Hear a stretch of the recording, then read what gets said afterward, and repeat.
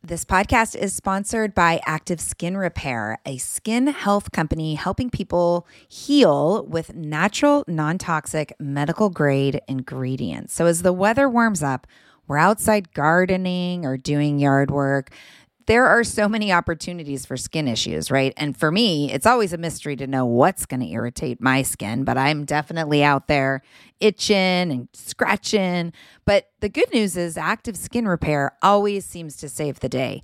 Active Skin Repair can be used to treat a wide range of skin issues, including cuts, scrapes, burns, sunburns, rashes, and other types of skin damage. It's also safe and non-toxic, making it suitable for use on all skin types, all parts of the body, and even on rosacea, eczema, and acne-prone skin. Here's what I want you to do. Visit ActiveSkinRepair.com to learn more about Active Skin Repair and get 20% off your order when you use code JOYFUL. Again, that's www.ActiveSkinRepair.com. Find out more about the product and get 20% off your order when you use the code JOYFUL.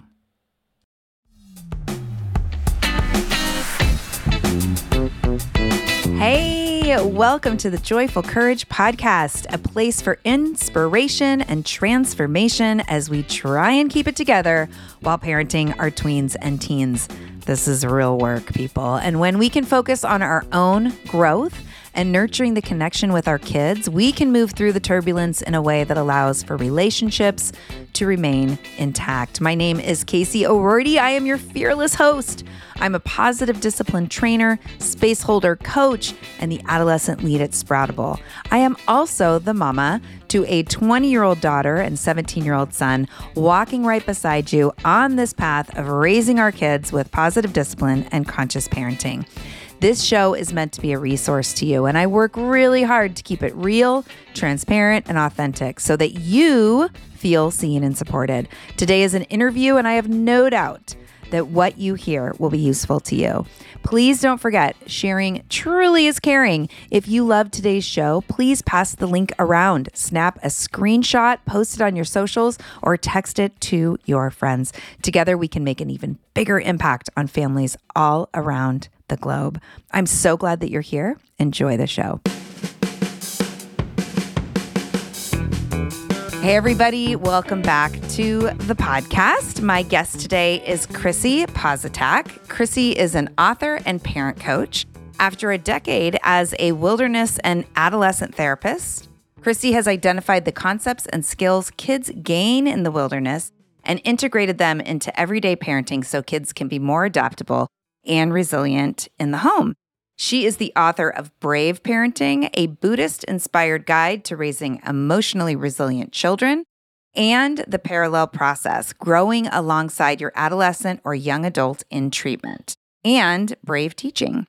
Krissy has e-courses you can find more about on her website, www.parallel-process.com. You can also follow her on Instagram at The Parallel Process. Hi, Krissy. I'm so excited to welcome you to the show. Well, thank you so much for having me. Yeah. Can you start us off with just kind of telling your story? We got some of it in the bio, but how did you end up in the woods? How did you choose teenagers? Tell us a little bit about your journey of doing what you do. Absolutely. Just to go all the way back in college, I majored in environmental studies and geography, kind of random, I guess, but I, didn't really know what I wanted to do. I didn't want to be like an environmental ed teacher, or I didn't want to do environmental law or whatever the professions I saw. And I happened to go to an AEE conference my senior year of college, someone recommended, which is Association for Experiential Education. And as I walked in, there was a booth that said wilderness therapy. And I'd never heard of it before. And I was interested also in therapy. And I just think nature is therapeutic. Mm-hmm. Wilderness is healing to me. And so, here I am studying environmental studies and all facets of like interfacing with the natural world. And wilderness therapy just seemed like a beautiful blend to me. And so I was sort of like, sign me up. I didn't know much, but that was my first job right out of college, sort of drove cross country, got dropped off in the middle of nowhere, Utah, and started working with initially adolescents who were court referred from the juvenile justice system from like Colorado and Montana, like some Western states. And it was amazing. It was really amazing. And actually starting with sort of the court referred kids, we learned so many skills. We had to do so much training around de-escalation, mirroring and matching, like their body language, we'd match with our body language. So we'd attune to them. And then we'd like slowly through verbal prompts, bring them down and learn how to de-escalate and how to connect. And so we almost got like this sort of like military training, honestly. Yeah. And it was like, I had no idea this would like set my career forward. And, they were challenging kids, but they were also amazing kids, underneath are so sweet and incredible. And some of them just had tough life situations. And shortly after that, I was really drawn to therapy and working. There was a sort of a sister program like across the street. I mean, we use the same sort of field area in the wilderness, but they were more therapy, private pay or insurance based, at-risk youth, if you will. Mm-hmm. And so I did transition to that population and, wanted to learn everything I could about the therapeutic process, what the therapists were doing, how therapists worked with adolescents in this way. And then, of course, parents would come and I was running like parent workshops. And well, at a certain point, I then went back and got my MSW. So I went back and got my degree, got licensed as a therapist. And then I went back to wilderness therapy. And before I knew it, I was running like 8-hour parent workshops, before I was a parent and just really loved it. And so I don't know, that answers it. That's sort of what led me into this field. And then, so I was a wilderness therapist for whatever, like 15 years or something, or worked in the industry. And then I became a mom myself. And I decided to, through the recommendation of a lot of people, is they're all like, Krissy, you should work with parents. Because I did work in the wilderness a little bit when I had a baby, but I was like, this isn't going to work. And so, because I would just go out for like a really long day. And so then I ended up transitioning to working with parents.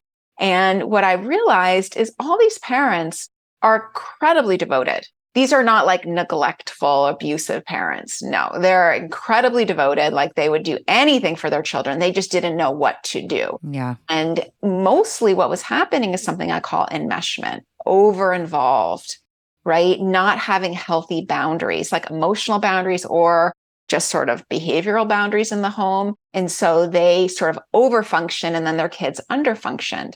So as the kids would go to the wilderness and they build skills, first of all, they got a break from mom and dad. So they build skills. No one was managing their emotions. No one was fixing their problems. They had to take more ownership. They had to learn to self-regulate. They had to learn to, just find themselves capable, right? Mm-hmm. They learned to problem solve. And in doing that, we saw this massive transformation of kids, but then they go back with their parents and guess what? The parents were the same, right? And, the kids are learning to regulate their emotions. Kids are learning to be accountable for their behaviors. Kids are learning to be emotional leaders. Kids are learning to be vulnerable. And then they come back home and guess what? Mom and dad wanted to fix their emotions, right? Mom and dad wanted to negotiate the boundaries. So a lot of the progress would unravel, which was very discouraging. And so that's when I did decide to write The Parallel Process, my first book, just to give parents a guide, like, hey, this is what you guys need to do. Mm-hmm. I love that. And I really appreciate that you started by acknowledging how deeply devoted these parents were, like many of us are to our kids, and how slippery that enmeshment can become. And it comes from a place of love, right? It comes from a lack of skills. It comes from that desperation. I know I've been there, with my own kids. Well, one in particular who really struggled, and recognizing like, I don't even know how to untangle from the hard time that she's having. Like, I can't stand that, like, quote that's what, you're only as happy as your saddest kid. I don't know where that came from. I don't know where that came from. I don't buy it at all. I don't really want that to be my story. That's the definition of codependency. Yeah. That's the definition of codependency. Actually, what we want to be is we want to be differentiated from our kids. Yeah. So if your child's in a low place, does it help them if we're in a low place? Right. No, we want to be stable and like regulated And so we can show up and be there for our child who's in a low place. But if they're reeling and then we're reeling, yeah, it's not useful. So I don't know where that came from, but I don't buy quote it. out. Well, and I'm fascinated by the wilderness. First of all, I remember years ago watching a show called Brat Camp. Did you remember that show? It was filmed in the program I was in. No way. I think it was like right after I left. But yeah. I mean, I'm sure it was like, it can only be as representative as it can be with cameras there and like telling a story. But it was fascinating to me. Yeah. Completely fascinating. The interpersonal relationships. I watched the whole thing. Plus, I have a family member who's been through wilderness twice. I have clients who have kids who have been through it and swear that it saved their life. So you mentioned a little bit about, some of the kids that you worked with. How do parents make that decision that this is where we're at? Because it is a huge investment, right? And I'm not thinking there are many kids who are like, okay, I'll go for 3 months, walk around in the woods, and I'll go along with the program. I mean, and I'm thinking about Brat Camp. It seems like it's kind of this last ditch effort. Is that really how it is typically? Yeah, I think that it is the hardest thing. Absolutely. Yeah. And I think that no parent wants to do that, right? That's not a place any family wants to be. But parents do it because they have to. They've exhausted everything in the home. They've done therapy. They've done like a mentor. They've done behavioral plans. You don't get to wilderness unless you sort of overturned every stone. And even hospitalization, right? Hospitalization is just a holding environment. Mm-hmm. There's no treatment, right? Right. Everything I hear is that things get worse because kids are put on different meds or they're getting exposed to other kids who are, not doing okay. Not healthy, right? Yeah. Or not in good places. And so, wilderness is, in my mind, and I know there's been pushback more recently about, different programs but in my mind, wilderness is this amazing gem of putting kids in a healthy environment, right? We're removing them from the enmeshed parent-child patterns. We're removing them from like the home environment, which might be substance abuse. It might be addiction. It might be negative friends, negative peer groups, negative relationships. It might be failure at school. It might be whatever it is. So parents only go there when the child needs an out-of-home placement. They need a shift. They need a change. And, there are kids that do go voluntary. Absolutely. Like some kids know they don't know how to solve their problems anymore. Okay. And that's something I really do observe. Or if they're not like admitting it, they may like leave their parents a little trail, they leave the vodka bottle on the floor, or they leave the journal entry open, or the mom saw the text, or what I mean? Because when kids are not in a good place, they want their parents to know. Yeah. You know what I mean? When they're not well. Yeah. When they're not well, when they're scared of their thoughts or their behaviors or the situations they're in. And so, yes, I do see kids wanting to go. And then there are also kids who are so unsafe that parents do hire people to transport them. Mm-hmm. I know it sounds honestly worse than it is, but it's kids that are like on the run, they're unsafe, they're potentially suicidal, like whatever it is. So yeah, I think it's amazing. And I do think it's such a healthy environment where kids are removed from everything. So guess what they're left with? They're left with themselves. Yeah. Right? And so they have to start doing the inner work. And what do I feel? What do I think? Who am I blaming?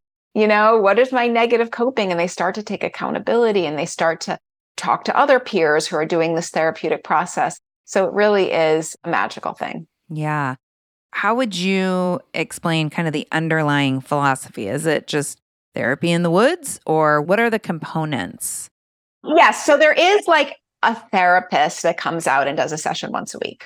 When they come out, runs the group therapy, right? So there is that sort of traditional therapy. But what's different is, the kids are residential, right? They're living there. Right. And so you've kind of got them. You've got like office therapy is tough because kids can just tell you what they want, right? They can parents are just, they went to their therapist. Yeah. There's confidentiality. Like no one really knows what they're doing or saying. I mean, occasionally kids engaged and wants to work on themselves, but a lot of times kids don't want to go. They talk about their friends. Or they're not really getting to the core stuff.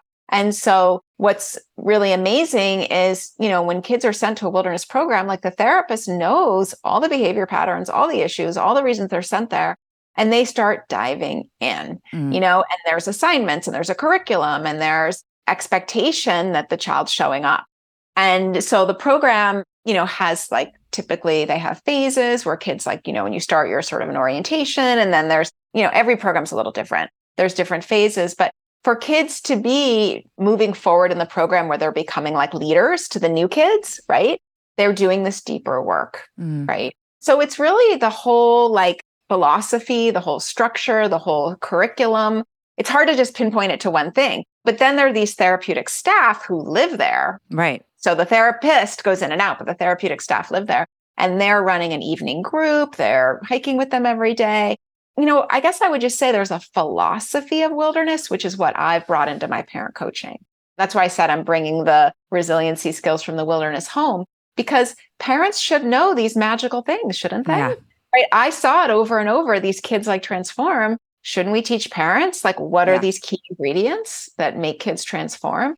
If you want, I'll just sort of run over the key ingredients. Well, yeah, I want you to do that, but I'm just thinking about, I really appreciate your work, because the idea that kids can go through this deeply transformational process and then come back into an environment that wasn't necessarily useful or healthy for them to begin with. It's just like when I think about people or hear about people going through a substance use rehabilitation and then being dropped right into the environment that they were into and expecting that they're going to be able to avoid kind of the dance moves that were a part of who they were prior to rehab. And I also really appreciate the idea that we're going to talk about, which is there is no end to the personal growth on this human experience. And being parents does not mean that we've got it all figured out. And I love this parent component and the work that you've done, because it really highlights that there's so much more for us to learn and grow. And I really believe that there's a cosmic picking that happens between parent and child. And, especially for those of us that have kids that are really struggling. I know for me, I really try to sit inside of what is here for me. What's here for me to grow and to learn. And, absolutely my kids are my teachers, and just really grateful for you and your work that you're doing with parents. So yes, tell me about the parallel process curriculum and where you go with that. Yeah. And like I said, I was very much informed by the wilderness. So just to sort of run through it really quick, I talk about these 4 foundational principles. So number 1 is, in a wilderness setting or any kind of treatment setting, the adults are in charge, right? The adults are there to create the safety, right? So there's not just kids, 8 kids running around the wilderness, right? There's staff who are trained, who are holding the boundaries, who are setting the schedule and the routine and the structure. Adults being in charge creates what I call a safe container. What's happening in a lot of American homes? Adults aren't in charge. Kids are in charge, right? Yeah. Warmer, sunnier days are calling. Thank God. Spring into summer is my favorite time of year. After turning 50 last September, I've been really working on my physical health and well-being, and can honestly say that I am feeling better in my body than I have felt in a very long time. Yes, credit goes to movement and working out, but even more credit goes to how I'm feeding my body. That's why I love Factor. I fuel up with Factor's no prep, no mess meals, 35 different meal choices, and more than 60 add-ons to choose from every week. I always have a new flavor to explore. It's amazing. You can crush your wellness goals this May, keep time in the kitchen to a minimum, and enjoy effortless support for the lifestyle you want to be living with dietitian-approved meals and ingredients you can trust from Factor. Head over to factormeals.com/joyful50 and use the code joyful50 to get 50% off your first box plus 20% off your next month. That's code joyful50 at factormeals.com/joyful50. Again, that's 50% off your first box plus 20% off your next month while your subscription is active. Yes, yes, yes. Join me in the health revolution and feel really good this summer. Hey, so I'm so excited. I want to share with you about one of our new sponsors, Starglow Media. They have this amazing show for all of you with younger kids called Mysteries About True Histories. Every episode follows Max and Molly, who have just been recruited into a secret order of problem solvers and on adventures through time, packed with puzzles and hidden equations, histories, and laughs. You all know Alana, our co-founder at Sproutable. She listened to the show with her 7-year-old and loved it. They would pause the show and try to figure out the math problems together. Loved learning about different cultures and the histories around the world. The series explores themes like the stories behind math, critical thinking, code breaking, pattern solving, and so much more. Math is what they call it. Math is geared towards kids 6 and over, but can be enjoyed by the entire family. Episodes drop every Thursday, and they're about 15 minutes, perfect length for the car rides, mealtime, break time, bedtime. Each episode is stacked with so much laughter, and your kiddos won't even realize how much they're learning.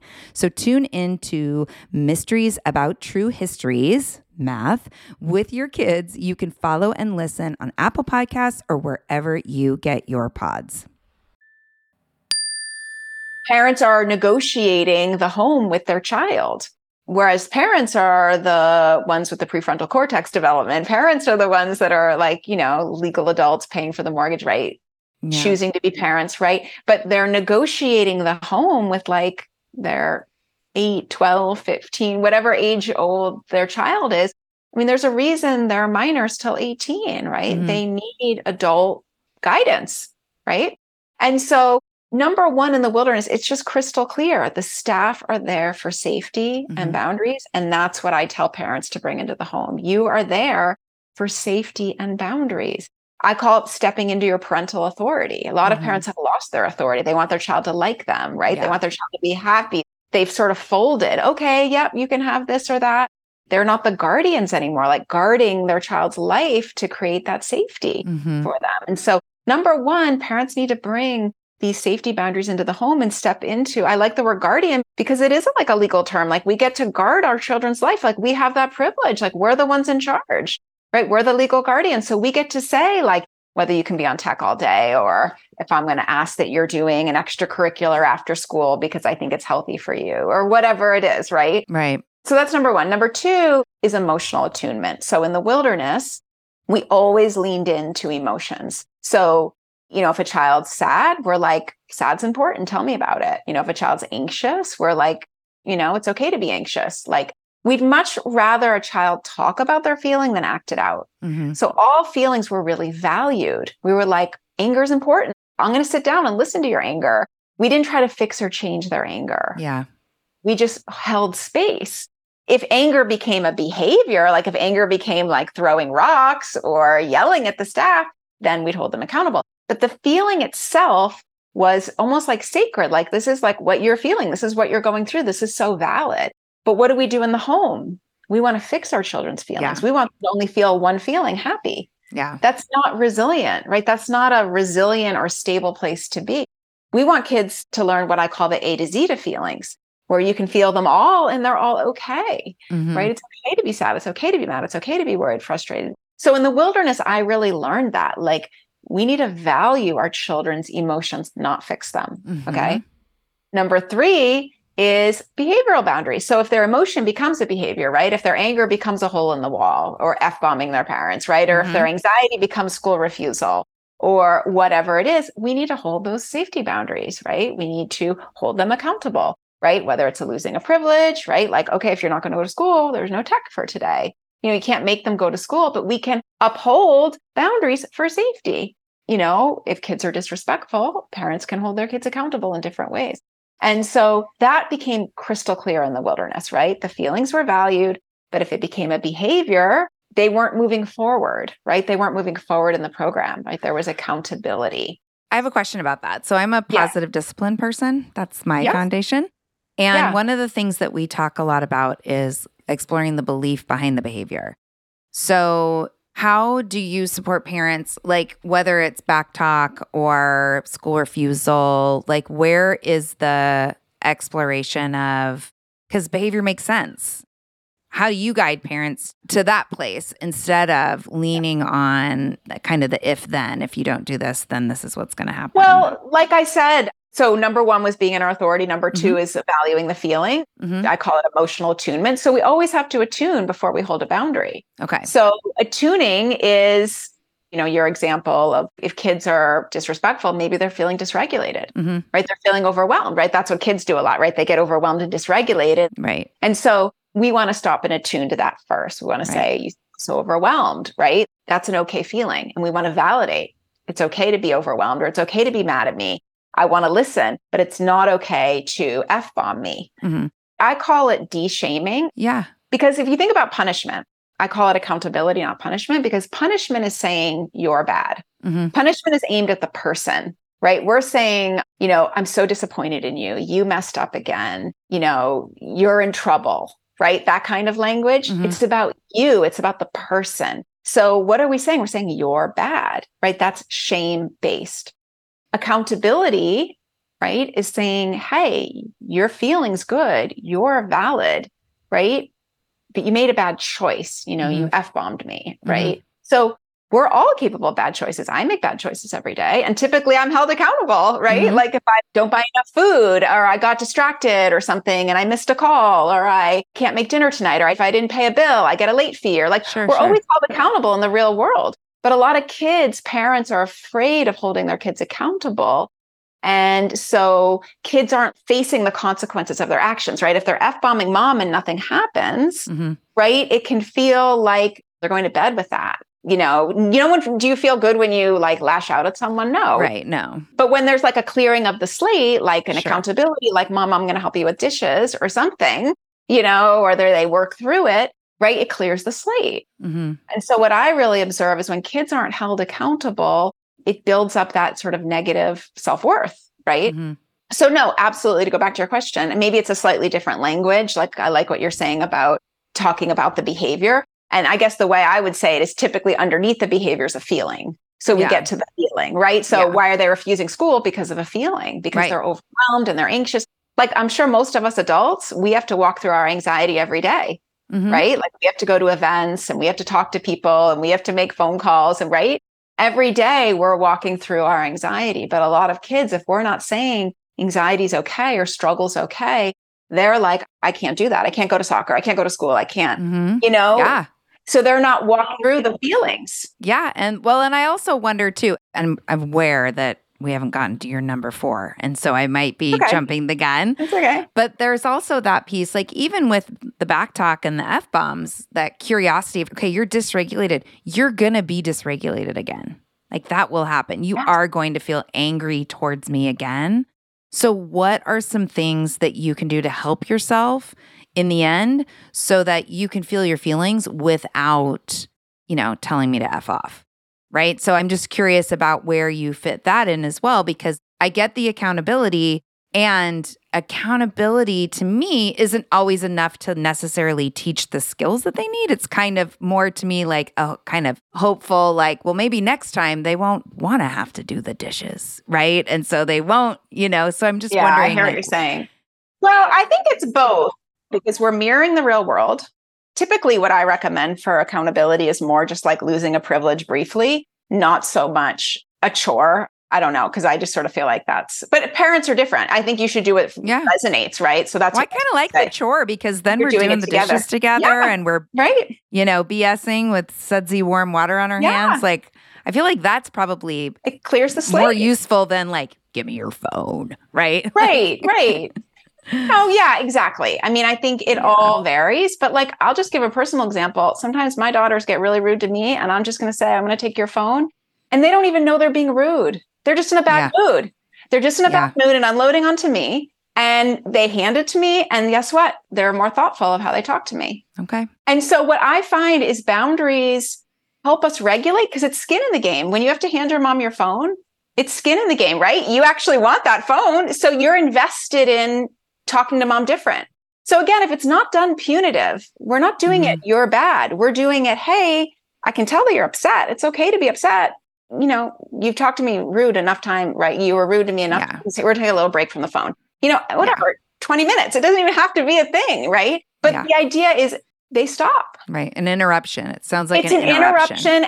Because a lot of kids, there's an entitlement, right? They can have all this bad behavior, but they still get everything. They can lash out at mom and then they can be demanding, well, my phone doesn't work and I want to get on my video game. Right? So I actually think boundaries help us regulate, right? It's just like if you're going to be late to work and you may have a dock in your pay or you may not, whatever it is, right? Like you're going to want to get to work on time. So I think our accountability does inform our choices, number one.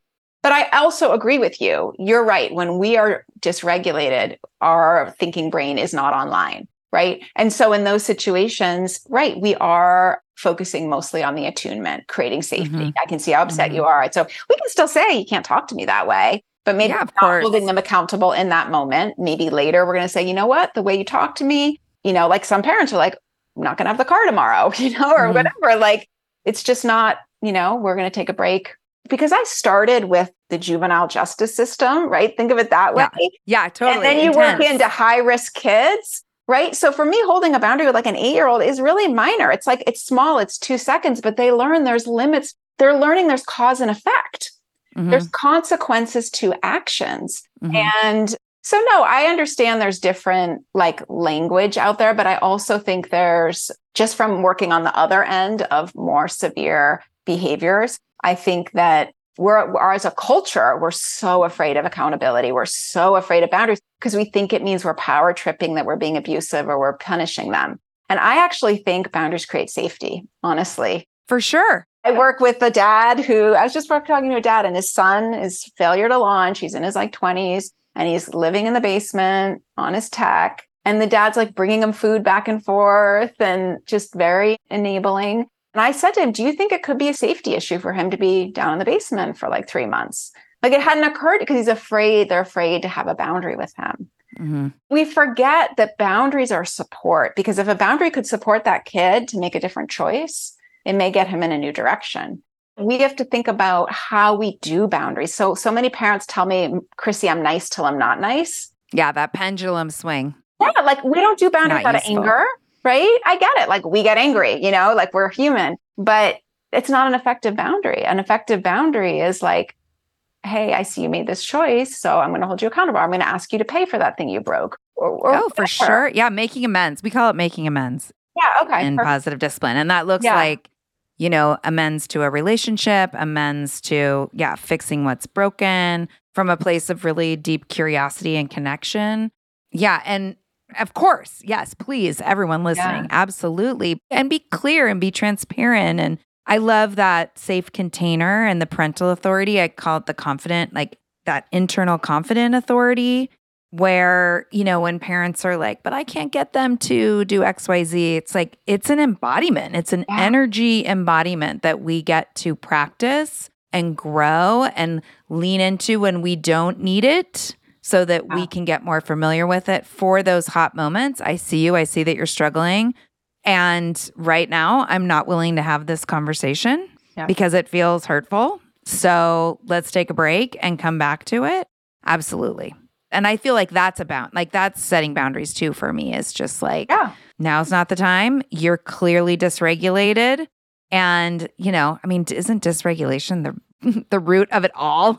Right? Like, I just feel like at the center of every poor behavior, bad decision is some level of dysregulation, whether it's elation because you're surrounded by a bunch of other teenagers who are like, this is a great idea. Let's all do this thing. Like, that's dysregulation just as much as, the anger or the sadness or kind of the darker-ish, whatever. I don't want to judge emotions, but, their dysregulation can look a lot of ways. And I think that, yes, I love that emotional attunement.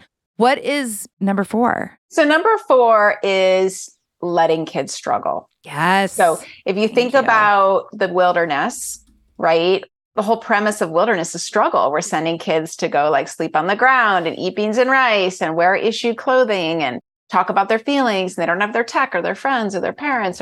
Right. So we're literally sending them into what I call safe struggle. We don't want our kids to have unsafe struggle. And I really got that in my books, right? So if it's unsafe, right, like any kind of abuse or content online or substance use or whatever, go be a mama bear, papa bear, rescue your kid, right? So we can rescue unsafe stuff. But a lot of us rescue safe stuff every day because we don't want our kids to struggle, right? Yeah, it's so hard. It's so hard. We were just like, like, how do I fix this? How do I change that? Right. But we forget, like, wilderness, the whole intent of it was to send kids to an environment for them to struggle and then to build skills, right? And then to become adaptable and problem solve and learn resiliency. And that's where I really see the light come back in kids' eyes. The light doesn't come back in their eyes when mom and dad fixes it. The light comes back in their eyes is when they got up and over a rock or boulder on their path and they navigated it and they figured it out and they built a skill and they built a confidence. So when parents rush in to fix and change, I mean, I'm a parent, I get it. Sometimes I try to fix and change and you can't, right? Some things we can't change, right? Like being rejected by a friend or failing at a sport or school, right? Or heartbreak. Oh my heartbreak. Gosh. But what I see with my daughters, like whatever, like you get graded as a parent, like I'm an empath, I feel it all. But I see my daughters when they go through really hard things, like they come out the other side, like they learned something, they got something that was like good, right? So we forget as parents that through all these obstacles that kids have to get up and over, they're building a skill. They're building, an internal resource. They're navigating things. And at the same time, parents are like, I want my child to mature. Right? They're like, I want my child to mature, but I want to remove all their struggle and all the consequences of their actions. And I'm like, you can't have both. Right. Look, Bumble knows you're exhausted by dating. All the must not take yourself too seriously and 6'1" since that matters. And what do I even say other than, hey? Well, that's why they're introducing an all-new Bumble. With exciting features to make compatibility easier, starting the chat better, and dating safer. They've changed, so you don't have to. Download the new Bumble now. No one told us the truth about parenthood. Why? This is the podcast everyone needed before they had kids because now that those little ones are here, there is a lot to unpack. I'm Rachel Shepardota, and I am your host for the podcast No One Told Us, where we tell the truth about parenting and let you in on all the stuff you really should have known about before having kids. I am the founder of Hey Sleepy Baby, but this podcast is so much more than sleep. We'll be diving into all the topics that you really care about and need to know while you do your best job raising those adorable tiny humans. Our goal is to just make you feel less alone and less overwhelmed. There are so many things that no one tells us before becoming a parent, and I think that we should really pull back the curtain on becoming a first-time or second-time mom or dad to share the good, the bad, and the ugly. We'll have a little education, a little fun, and a whole lot of heart that goes into each and every episode. So join me and our amazing guests each week to hear us talk about what no one told us. Yeah, I call it the back pocket. Like whenever my kids go through something, I'm like, I am so glad that you had this experience because now you get to put it in your back pocket. Yes. And the next time you're up against a choice or a decision or, a judgment call, you're collecting experiences that can support you in ever better decision-making that's in alignment with who you are. Like, whether it's the struggle or their own mistakes or all of that. Yes, absolutely. And we swoop in, even with there's so many things that we do that kind of nips things in the bud. Or like even when we come in strong and all of a sudden they don't have to think about the mistake they made because all they're thinking about is what a psychopath we are. Right. Right? Like, and I know because I come from a line of women that can fly off the handle. So that is my personal work that I've been practicing since mine were little is just like keeping it together because, I want them to sit with, like you said, the consequences, the outcomes of their choices instead of bypassing it so that they can just be pissed at me. Or blame you, right? Right. And that's the other thing. So a lot of parents, when they're enmeshed, right, the parents are taking the child's emotions and the child's problems on their lap. And so kids can check out. Mm-hmm. Kids get apathetic. Kids become dependent and, are more checked out. So then they can blame mom if everything's not going right, or they can blame mom for all their problems. And that's why part of this maturation process, we have to hand their emotions back to them. We have to hand their problems back to them. We have to say, oh my gosh, that's so upsetting. Hand it back. What do you think you'll do? Yeah.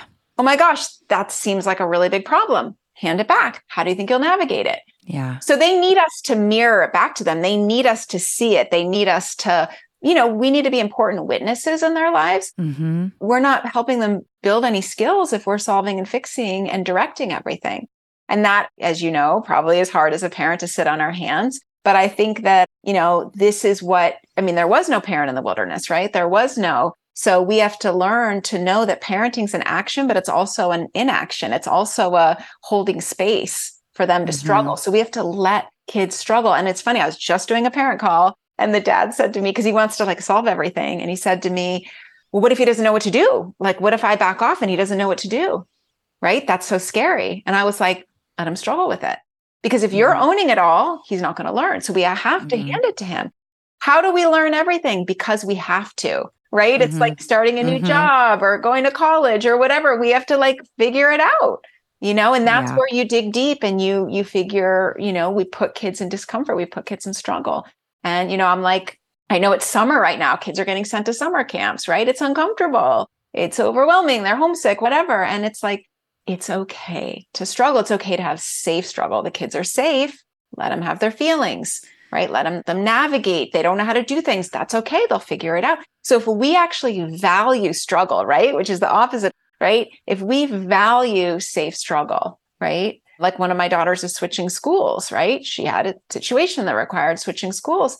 It's okay, right? Yeah. Letting them go through that because we know there's growth and maturation on the other end. So the valuing struggle is number 4. So if you bring all those 4 ingredients together, right? The being in your parental authority, tuning to their emotions, holding the behavioral boundaries, and valuing struggle, what we just saw is kids magically shift. And that's what parents can bring into the home. And I think that, we all have edges, right? Some of us are good at holding boundaries, but we're really bad at attunement. Some of us are good at attunement, but we don't want to let our kids struggle, right? So we have to find our edge and, integrate that. Yeah. Do you have any quick tips for parents? I'm thinking about that dad that you were talking to earlier and that physical experience that we have that is really the reason that so many of us are enmeshed. Do you have any tips on how to pull away? How to unenmesh? How to unenmesh? Yes. Well, in the body, right? Yeah. In the moment. Yeah. Right? I actually ran an unenmeshing class this spring and it was almost like a meditation. We met every day for 15 days. And it was like an awareness practice. So some of it is coming into the present moment, right? Yeah. So one of the things I teach is and again, this is probably things too, but I can feel my feet on the ground. I'm sitting in the chair. I can hear a car outside. I can feel my breath. I can, just grounding. And then I'm aware I feel anxiety. I'm aware that my child's struggling and I'm overwhelmed. I'm aware that, so you just keep doing the awareness over and over and over and over. So rather than going into the thought and into the feeling, meaning getting hooked into it. Yep. You're I'm aware that I'm angry right now because my child disrespected me, or I'm aware that my child is struggling and I'm overwhelmed. I'm aware that it's triggering my being overwhelmed, when I was rejected as a kid, because enmeshment is brutal. I've been enmeshed with my daughters in different ways. It's not a fun place to be. It doesn't feel good. The problem is when you're close and you're fixing everything, sometimes you feel like I'm the best mom ever. It's funny. I wrote Brave Teaching with a co-author who's also a teacher. She found my work and she said, Krissy, I was the best mom in the world because I did everything for the kid. And I was totally codependent. And then, but he didn't have any skills. He wouldn't go brush his teeth alone. He wouldn't ride his bike around the block. Right. Right. And so she started saying to him, I can see that you're really overwhelmed. She didn't even do any boundaries yet. She just said, I see that you're really overwhelmed. How do you want to navigate it? So he'd have his math and want to give up. I can see that you're overwhelmed. So she didn't jump in and fix and change anything. Yeah. And so she just sat with him and she didn't say anything. She just mirrored back the feeling. And then he'd be like, I'll try it this way. He started solving. And then she said by the end of the summer, he was going upstairs. He was riding his bike around the neighborhood. So she brought it into her school, which is what Brave Teaching is. Because she's like, I fix all my students. And then they fall apart when the sub comes, right? Because we all have a lot of codependent tendencies where we think if I fix everything, I'm the best person, I'm the best mom ever, I'm the best teacher ever. But actually, it's not, right? It's control, really, right? It's control. Right. Well, it's the illusion of control. I mean, right, exactly. The attempt to control. And it's the illusion that it's easier, right? Oh, it'll just be easier if I just do it. It's easier if I just fix it. I get to stay feeling okay if I can make sure that you feel okay, right? And I love that it comes back to that meditation, stillness, awareness. You know, for me, I talk about growing our outside observer. Like without that, even when parents are like, oh my gosh, I totally lost it on my kids and I knew I was losing it and I just couldn't stop. And I celebrate, like in the moment, you recognize what you're doing while you're doing it. Awesome. Yeah. Then we've got a place to start, right? Because that awareness inside of the moment, like you said, pulling out of the moment and looking at it, I mean, that's go time. That's where we can shift and make different choices for sure. Right. Because if you do it a million times, you're like, I don't know if I want to blow up right now. Right. Because awareness grows and grows and grows. And absolutely. Right. Okay. Krissy, I could talk to you for a really long time. I'm so excited to dive deeper into your work. Is there anything else you want to make sure that we leave listeners with today before we wrap? Maybe it would just be helpful to share like the other side of enmeshment. Like, what is that? Right. Totally. Because, you know, enmeshment, a lot of parents are afraid to leave it, right? Because they're like, you know, I know everything my child needs, or I need to be the one that does everything, right? And, you know, at the same time, when parents are enmeshed, they're actually not close to their kids. Because what I observe over and over and over is they know how to make their favorite pizza, or they say, Mom, kids will tell them, I need new jeans and I need this and I need that, right? So parents are good at meeting the needs, but kids don't share their inner world when they're enmeshed, because guess what? Mom's going to take it on, or dad's going to take it on. They're not sharing their innermost world. They're only sharing what they need, what they want, what the parent did wrong. Can you do this for me? Can you drive me here? Right? They're not sharing their inner self because the parent is going to take it on. And so what I see on the other side of enmeshment is when parents tell me, you know, and it's amazing when parents tell me like, Krissy,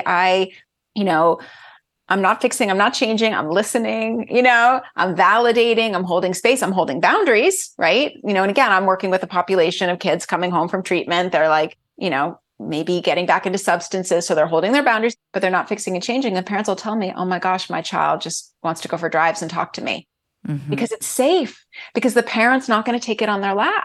The parent's just going to listen. And at the end of the day, kids want to be seen, right? They want to be seen and heard. They want their inner self to be seen and heard. And that's what I really see is when parents get to the other side, kids want to be with their parents. And that is boundaries. Because if a kid disrespects mom every day and mom's like, okay, we're on a, no Snapchat till we get this many days without disrespect, or say they do something like that, which I've done when they come home from treatment because they're learning to regulate tech again. Snapchat's a little further out, kids realize I can't just disrespect mom every day. And then they're like, I want to go out to lunch. Can we go for a hike? Yeah. And it's so, I just want to share that for parents that are caught in these enmeshed patterns, you can get to the other side. And actually, I call that real closeness because it's sharing, right? That's the glue in the parent-child relationship.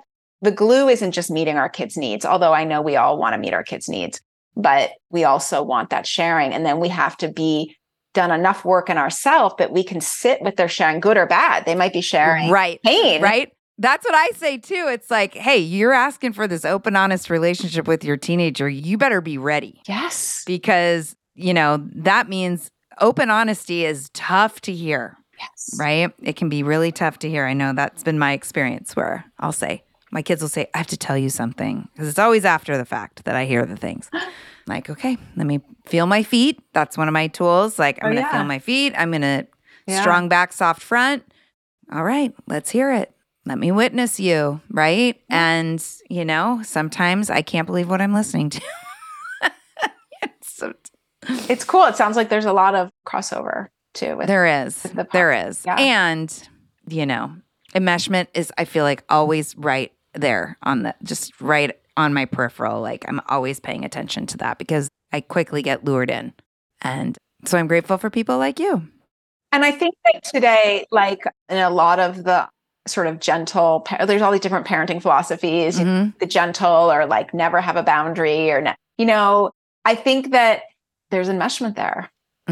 Parents are trying to always make them happy, right? Yeah. Always fix everything.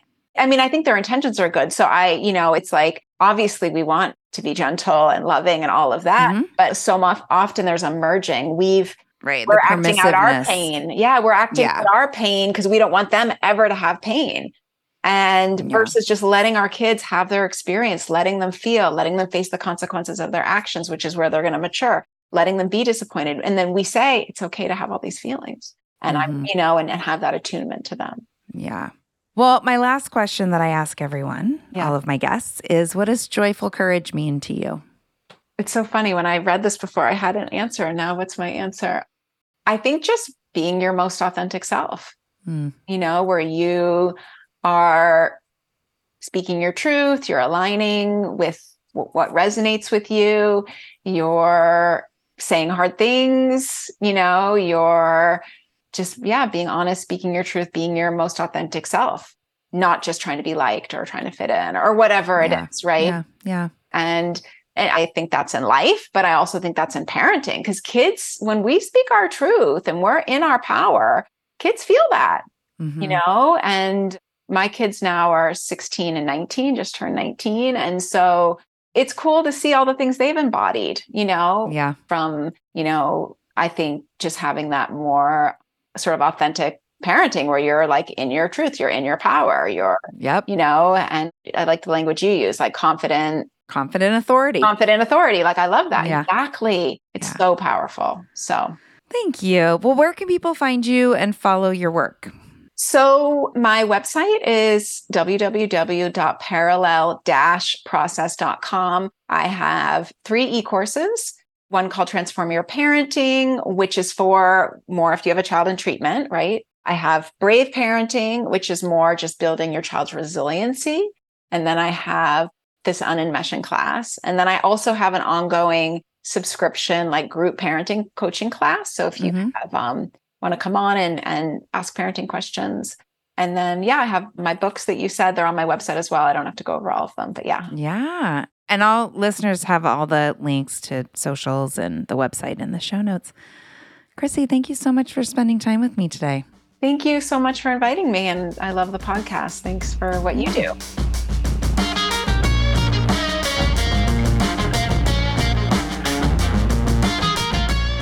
Thank you so much for listening in today. Thank you to my Sproutable partners, as well as Chris Mann and the team at Podshaper for all the support with getting this show out there and making it sound good. Check out our offers for parents with kids of all ages and sign up for our newsletter to stay connected at besproutable.com. Tune back in later this week for our Thursday show, and I'll be back with another interview next Monday. Peace.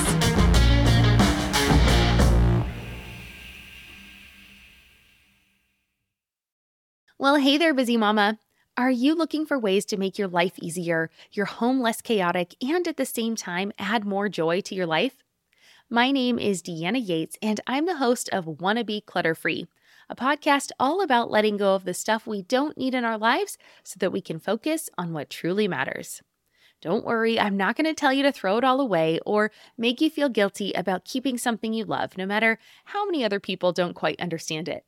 But I will give you practical and, more importantly, actionable advice so that you can make progress right away. And you won't just hear it from me. There are amazing guests too. It's like having your bestie in your pocket telling you it's okay to let go of the things that are not serving you and your family in a totally non-judgmental way. So join me over on the podcast where we can work on progress over perfection for those of us that want to be clutter-free.